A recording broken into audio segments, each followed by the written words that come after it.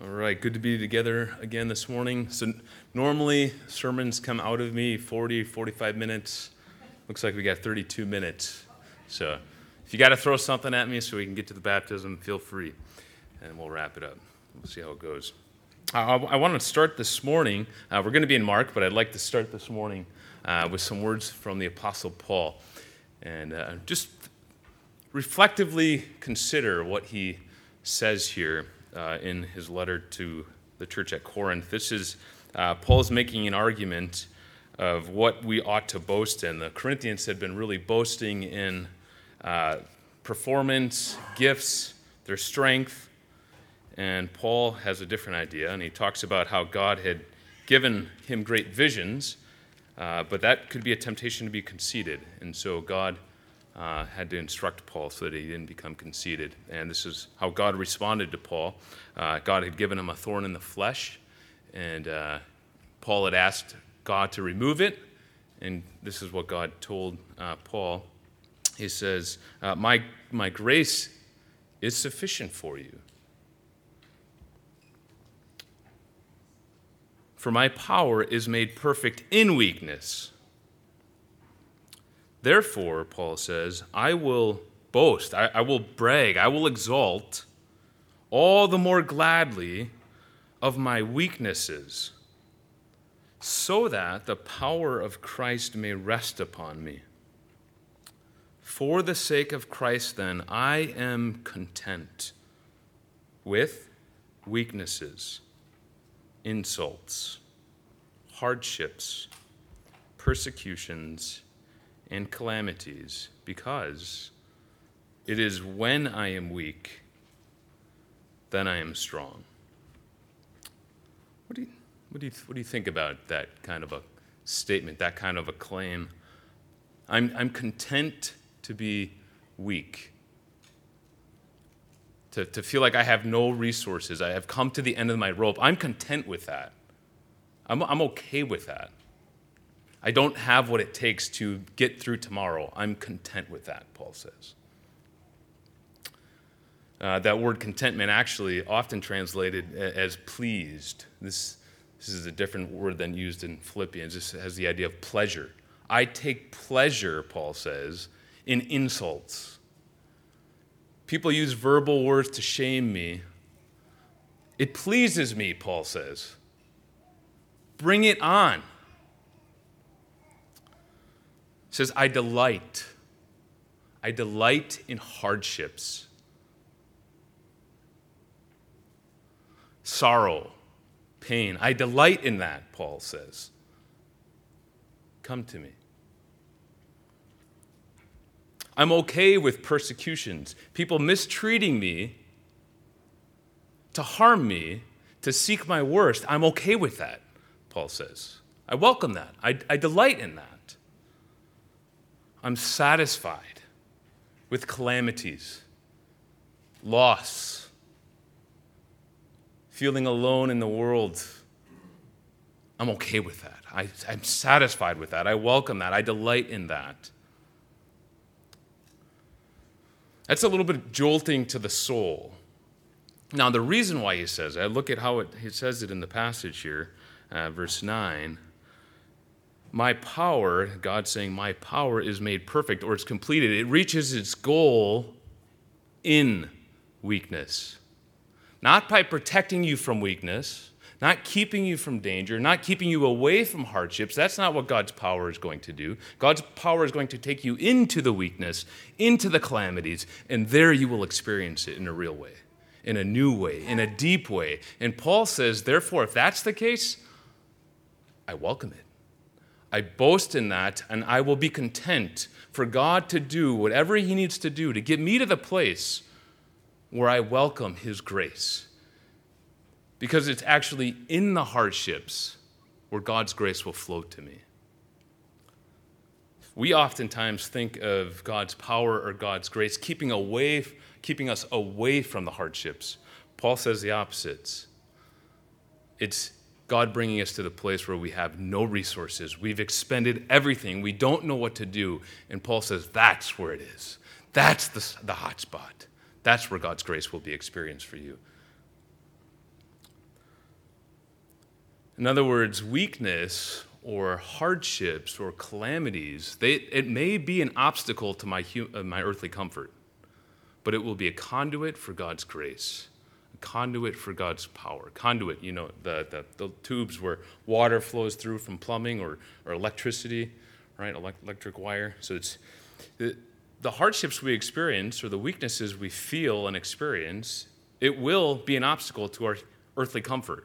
That will be the case. It will not be comfortable. Paul says, when I am weak, the weakness doesn't go away. It's when I'm weak, then the weakness is actually a conduit for God's power in my life. That's jolting to my soul. And Paul says it here in more of a teaching format, letter format. We're going to see it here in the Gospel of Mark in story form. We actually see a man that is utterly desperate for his son to be healed and has nothing left. And we see some disciples that are very self-reliant.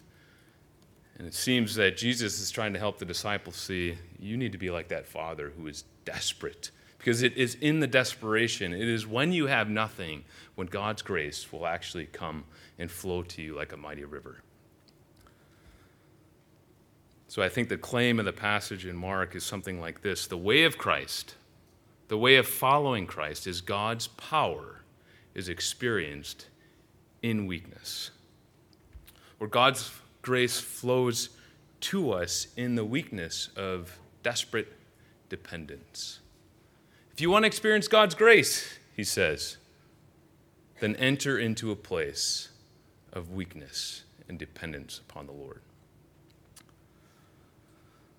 So we're in the middle of the Gospel of Mark, and if you remember the first 8 chapters, Mark is making the case of the identity of Jesus, the authority of Jesus. He is God in the flesh, the divine Son who took on flesh, and demonstrating his authority. And once we hit 8:22 to the end of chapter 10, Jesus now instructing the disciples, showing them what does it actually look like to follow Christ? What is the way of Christ? And it's a little bit unexpected because they think the Son of Man is going to come victoriously and overthrow all the earthly rulers that oppress them. But Jesus says, no, the way of Christ is actually laying down your life. It's cross-bearing. It's going to your own death for the sake of the kingdom. And here we see another unexpected way of the King. It's God's power is not keeping us from weakness. It's bringing us into weakness so that we experience God's grace. We'll kind of go through the passage here relatively quickly. Verse 14, once again. And when they came to the disciples, this is Jesus and the 3, Peter, James, and John, remember from the previous passage. They were up on a mountain. They came to the disciples at the bottom of the mountain, and they saw a great crowd around them. And the scribes were arguing with the other 9 of the disciples. And immediately all the crowd, when they saw Jesus coming down, they were greatly amazed, and they ran up to him and greeted him. And just make sure you got the scene here then. Jesus and the 3 other disciples are coming down from the mountain and talk about, coming down from the mountaintop experience, right? They had just seen the glory of Jesus revealed to them in no other way they had ever seen. Remember, the glory of Christ was shining. And now it's sort of like if you've ever gone to a conference or a retreat or something, and you really felt like God was speaking to you. You had this experience that God was ministering to my soul. You're refreshed. But then you got to go home and deal with sinners again, right? You got to deal with your own self. It's back to life, back to reality, right? And that's what's going on for these disciples. They're coming down the mountain, and they're arguing. This whole crowd's arguing with the other disciples, and so Jesus then asked them a question because everybody runs over to Jesus. In verse 16, Jesus asked them, most likely I think probably the disciples here, or it could be the scribes, but he asks, what are you arguing about with them?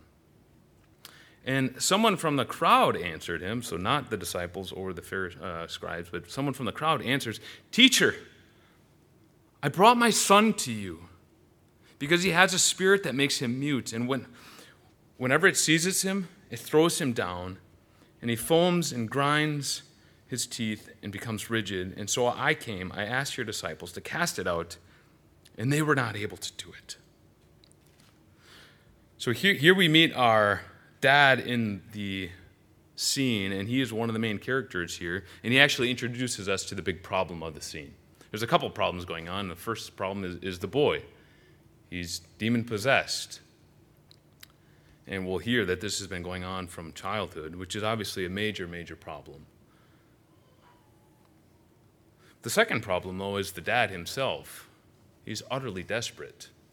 He's been watching his son being tormented by this demon. And that's a helpless, helpless feeling.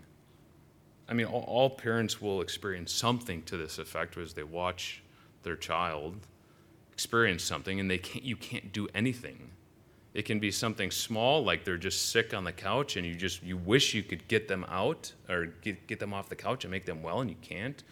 Or it could be some sort of an injury, or it could be a lifelong chronic illness or just a chronic pain, and it's you feel helpless. And some know this at a very, very deep level, and it's painful. And part of the pain is that it's so unequally distributed as well. There's nothing you can possibly do. You've tried everything. And many of you know what this is like. And so if you can imagine the dad in this scene, he's probably felt like he's been at the end of the rope for years now. But news has come that this traveling teacher, Jesus, has authority over demons.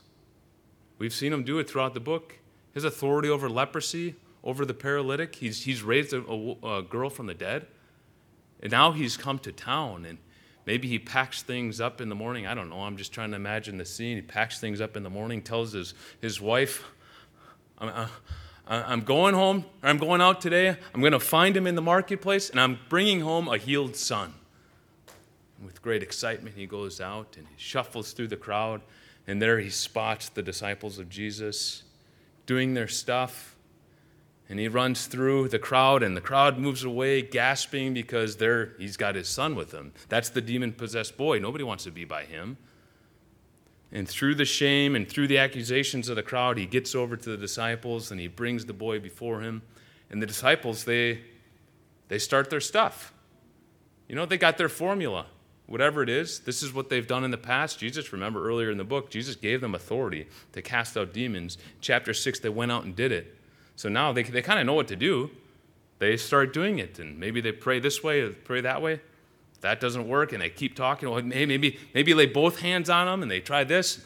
That's not working, and suddenly they realize, like, this is like, if a car goes over a fire hydrant, if you've ever seen that, and the water's going, and somebody tries to bring a piece of duct tape to put over it. Like, it's not going to work. They realize we've met our match. We don't know what to do. And so they step back. And now the scribes start accusing them. Who do you guys think you are? You're trying to deceive these people? You got no power. And the disciples say, no, we follow Jesus of Nazareth. We've seen him walk on water. We've seen him cast out demons. He gave us his authority. You guys are fakes. You guys are frauds. Get out of here. You're trying to deceive these people so you can take advantage of them. Now their disciples are disoriented. So even when Jesus comes over to ask them a question, they don't even answer. They don't know what to do. And now the dad, think of how helpless he now feels. This is the one solution left. And there's nothing. And you can hear the desperation in his voice as he realizes they're not able to do it. And that's the other problem. Verse 19. Jesus answered them, O faithless generation, how long am I to be with you? How long am I to bear with you? Bring him to me. And they brought the boy to Jesus, and when the Spirit saw him, immediately it convulsed the boy, and he fell down on the ground, and he rolled around and foaming at the mouth. And Jesus asked his father, how long has this been happening to him? And he said, it's been happening since childhood. It's often cast him into the fire and into the water, seeking to destroy him. But look, if you could do anything at all, have compassion on us and help us. Jesus said to him, If you can, all things are possible for the one who believes. You can hear the belief starting to wane in the dad here. Probably leaves very expectant as he goes out, and as he's watching, they're not able to do it, the disciples. The questions then come. If you can do anything, just something, help. To which Jesus gives a different angle. He says the question's not if I have the ability to do that. That's been settled already. God can do anything. I'm here. I can do that. The question is not my ability. The question is whether or not you will believe that I have that power. Because it's in the weakness of depending fully on me and believing me that the power will flow. That's the question here. Which takes us then to these famous beloved words by many followers of Jesus throughout the centuries of this utterly desperate, dependent help from the dad. Verse 24, immediately, the father cried out, and he said, I do believe, but help my unbelief. This is the realization that the simple thing of just trusting the Lord, I can't do it. I'm trying. I can't move the needle. Nothing's working in my heart to believe more. I have nothing. But you do. You're the only one that has that kind of power to move my heart. And so this realization of these needy words, I have nothing here. And if you want me to believe, I can't do that. You are going to have to do that. And it's this desperate dependence upon the Lord. Please, Lord, give me the faith. I do believe, but I don't have what you're asking. Give me more. Would you help me? Help, Lord. It's this desperate cry. And brothers and sisters, that is a beautiful moment in the eyes of the Lord. To see the desperation, to realize you've come to the end of your rope. You have nothing left but one to go to. All your skills have worn out. All your gifts won't do it. All your resources can't help you, but one can, and that's God Almighty. And the Lord is pleased with that. And when Jesus saw that a crowd came running together, he rebuked the unclean spirit, saying to it, You mute and deaf spirit, I command you, come out of him and never enter him again. And after crying out and convulsing him terribly, it came out, and the boy was like a corpse, so that most of them said, He's dead. But Jesus took him by the hand and lifted him up, and he arose. Now, Mark, that's the end of the scene. He's got no interest in carrying this narrative on because there's still another problem. It's the disciples here that are being taught. What does it look like to follow Jesus? They're still trying to figure out, why couldn't we do that? Jesus just did that. What's wrong with us? Maybe we got the formula wrong. And so Mark is going to take us right to the place where we're going to solve that problem. And it's actually going to be the same solution. The help, Lord, that comes from the dad is the same thing the disciples need in all of life. 28, when he had entered the house, his disciples asked Jesus privately, So what was that all about? Why could we not cast it out? And Jesus said to them, This kind cannot be driven out by anything but prayer.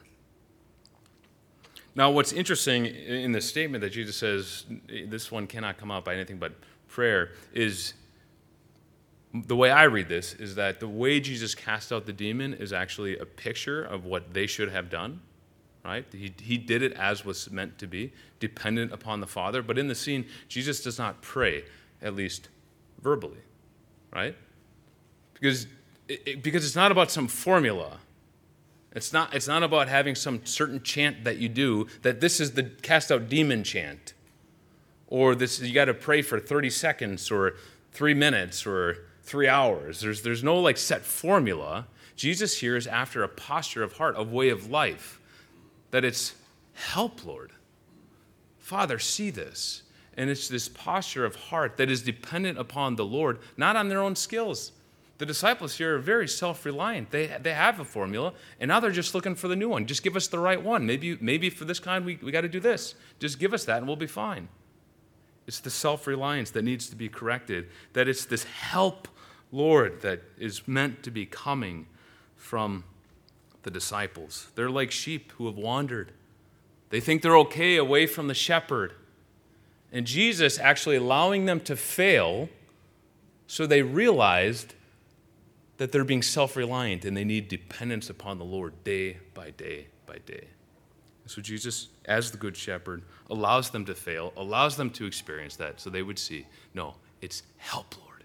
That's what needs to come from your heart. Because I think the main point here is that Jesus is trying to teach them the way of Christ, the way of following Christ, the way of the kingdom is God's power is experienced in weakness. In the weakness of desperate dependence. As we desperately depend upon the Lord, wait on Him, seek Him, not our own skills, God's grace flows. Now, if that's true, if that is accurate, then, like I said, weakness or desperation or failure or coming to the end of your resources, it may be an obstacle to comfort. That is true. But it's a very conduit of God's power in our life and God's grace in our life, and therefore we want to welcome it. That's the way it worked out in Paul's life. God did not take away the thorn in the flesh, but that actually served to be power for Paul. In the disciples, God allowed them to fail. That actually meant that God would direct them to, this is how you find grace, is those moments cause you to cry out to God. Now, sometimes God might remove the thorn in the flesh, and sometimes He doesn't. Sometimes He heals the boy, sometimes He doesn't. But the reality is the same. It's a posture of heart that says, Lord, I have nothing, and I need You. Can you say that this morning? Lord, I know that the weakness I experience, the insults, the shame, the calamities, the hardships, they're causing discomfort in my life. And yet I know that this is the place You have me to bring grace to my heart. Can you say that this morning? If you can't, I think the passage would say, that's okay. You go like this. Lord, I believe it. Help my unbelief. I want to embrace that. Because I want to experience Your grace. I want to honor You like that. I just don't have what it takes. I don't even have the strength to make faith happen. Only that can come from You. And that, brothers and sisters, is a good place to be. If this is true, then that means that the presence of weakness does not mean that it's the absence of God's power. Sometimes we think like that. When we feel like we're weak, in a weak place, or when we experience hardship or calamities, we're tempted to wonder, is God's grace not with us? But if this passage is true, if this reality is real, then it actually means the opposite. You might be smack dab in the middle of God's power and grace. You'll still feel weak. That's what Paul says. When I'm weak, then I am strong. Not that because I feel strong, but because I know that God's power is working in me, sustaining me, giving me grace to endure to the end. It doesn't always feel pretty. It's messy. It's battle. It's not comfortable, but it's God's grace. Which means then we should assume, most likely, we should probably assume weakness. We should assume hardship not try to avoid it. We are a culture of people who are weak averse, hardship averse. We do everything we can to avoid pain. This passage, and Paul says we ought to welcome it for the sake of experiencing God's power.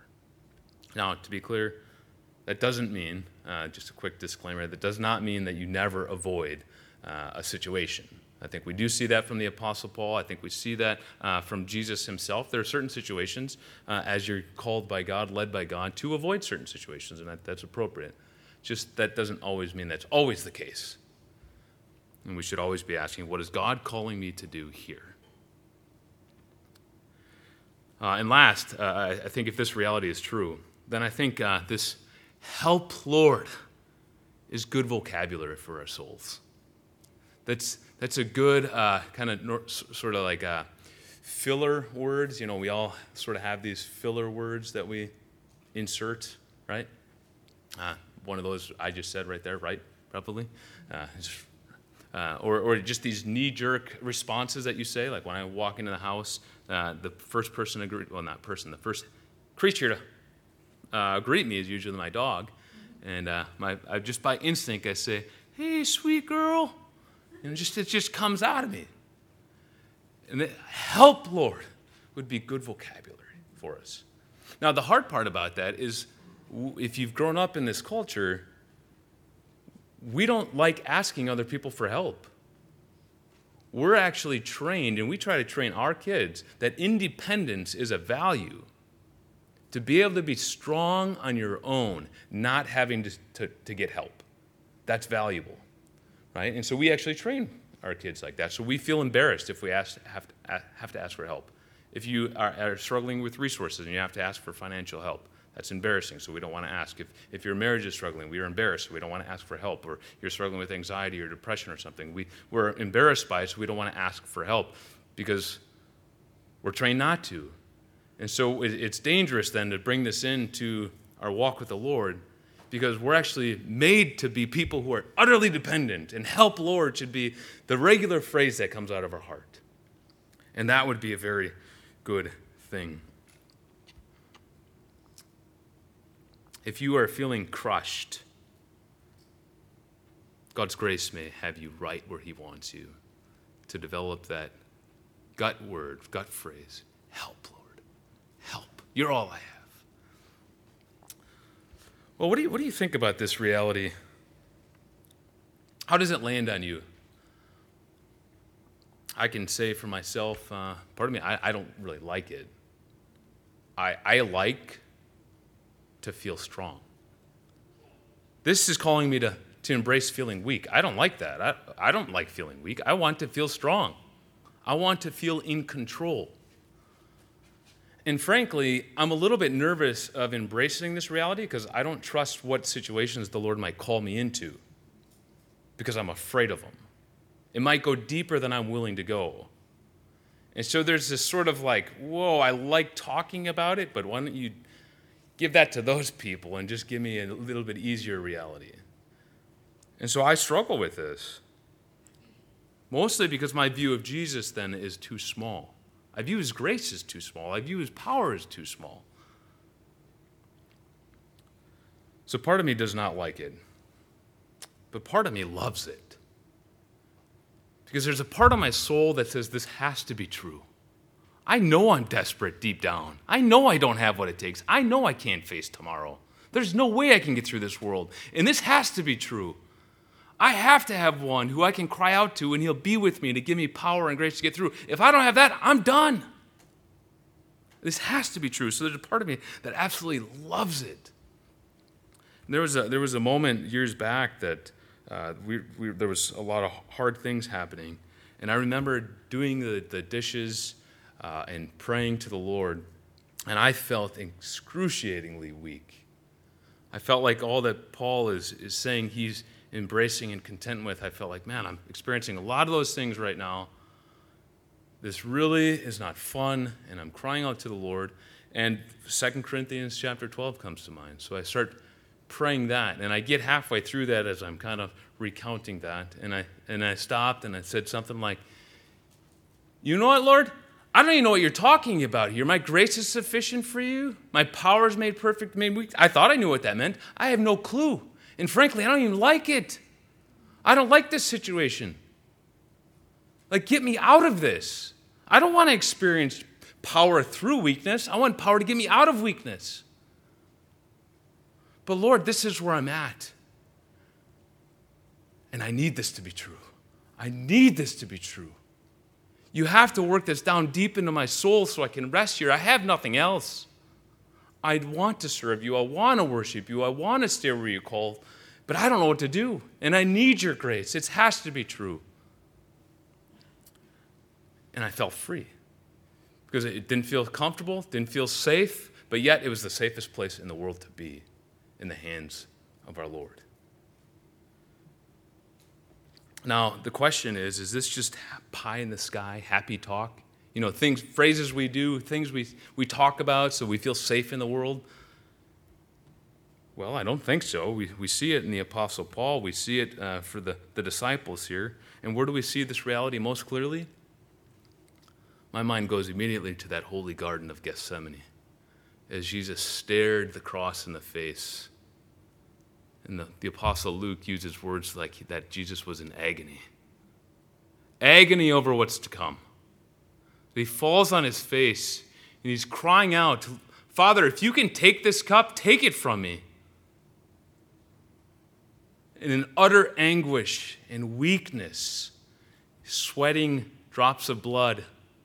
We read in Luke, it says, an angel from heaven appeared and strengthened him. Strengthen the Son to continue to endure so that the words could come. Father, if you can take this cup, take it from me, and yet not my will be done, but yours be done. And submitting himself to the Father, committing himself to the cross to win our salvation. Brothers and sisters, that holy night, the very center of the gospel, we see this truth displayed. God's power is made perfect in weakness and in the anguish of the cross. Our salvation is won. And we know that this reality is true because God has not saved you by the blood of his Son to leave you hang to dry now. He will be with you, brothers and sisters. And as we go to the Lord's table, we remember this promise. And we partake, confessing our belief. We'll partake together as a two-way speech. One is hearing the promise again. God saying, I'm with you. My grace will be sufficient for you. I am for you. And though you experience hardship, that is not to destroy you. You may be crushed, but it's so that help, Lord, is your language. But we also receive it as faith. We confess back to God, we trust you. Even in the midst of pain, we trust your grace will be with us. If you're a follower of Christ, we invite you to partake with us. This is about walking in repentant faith, seeking to walk with the Lord faithfully. Walking in repentance is not about being perfect, but striving to faithfully walk with God in repentant faith. If you're here this morning and you're not walking in repentant faith, or you do not worship Jesus as the Christ, then we ask you not to partake. But if you're here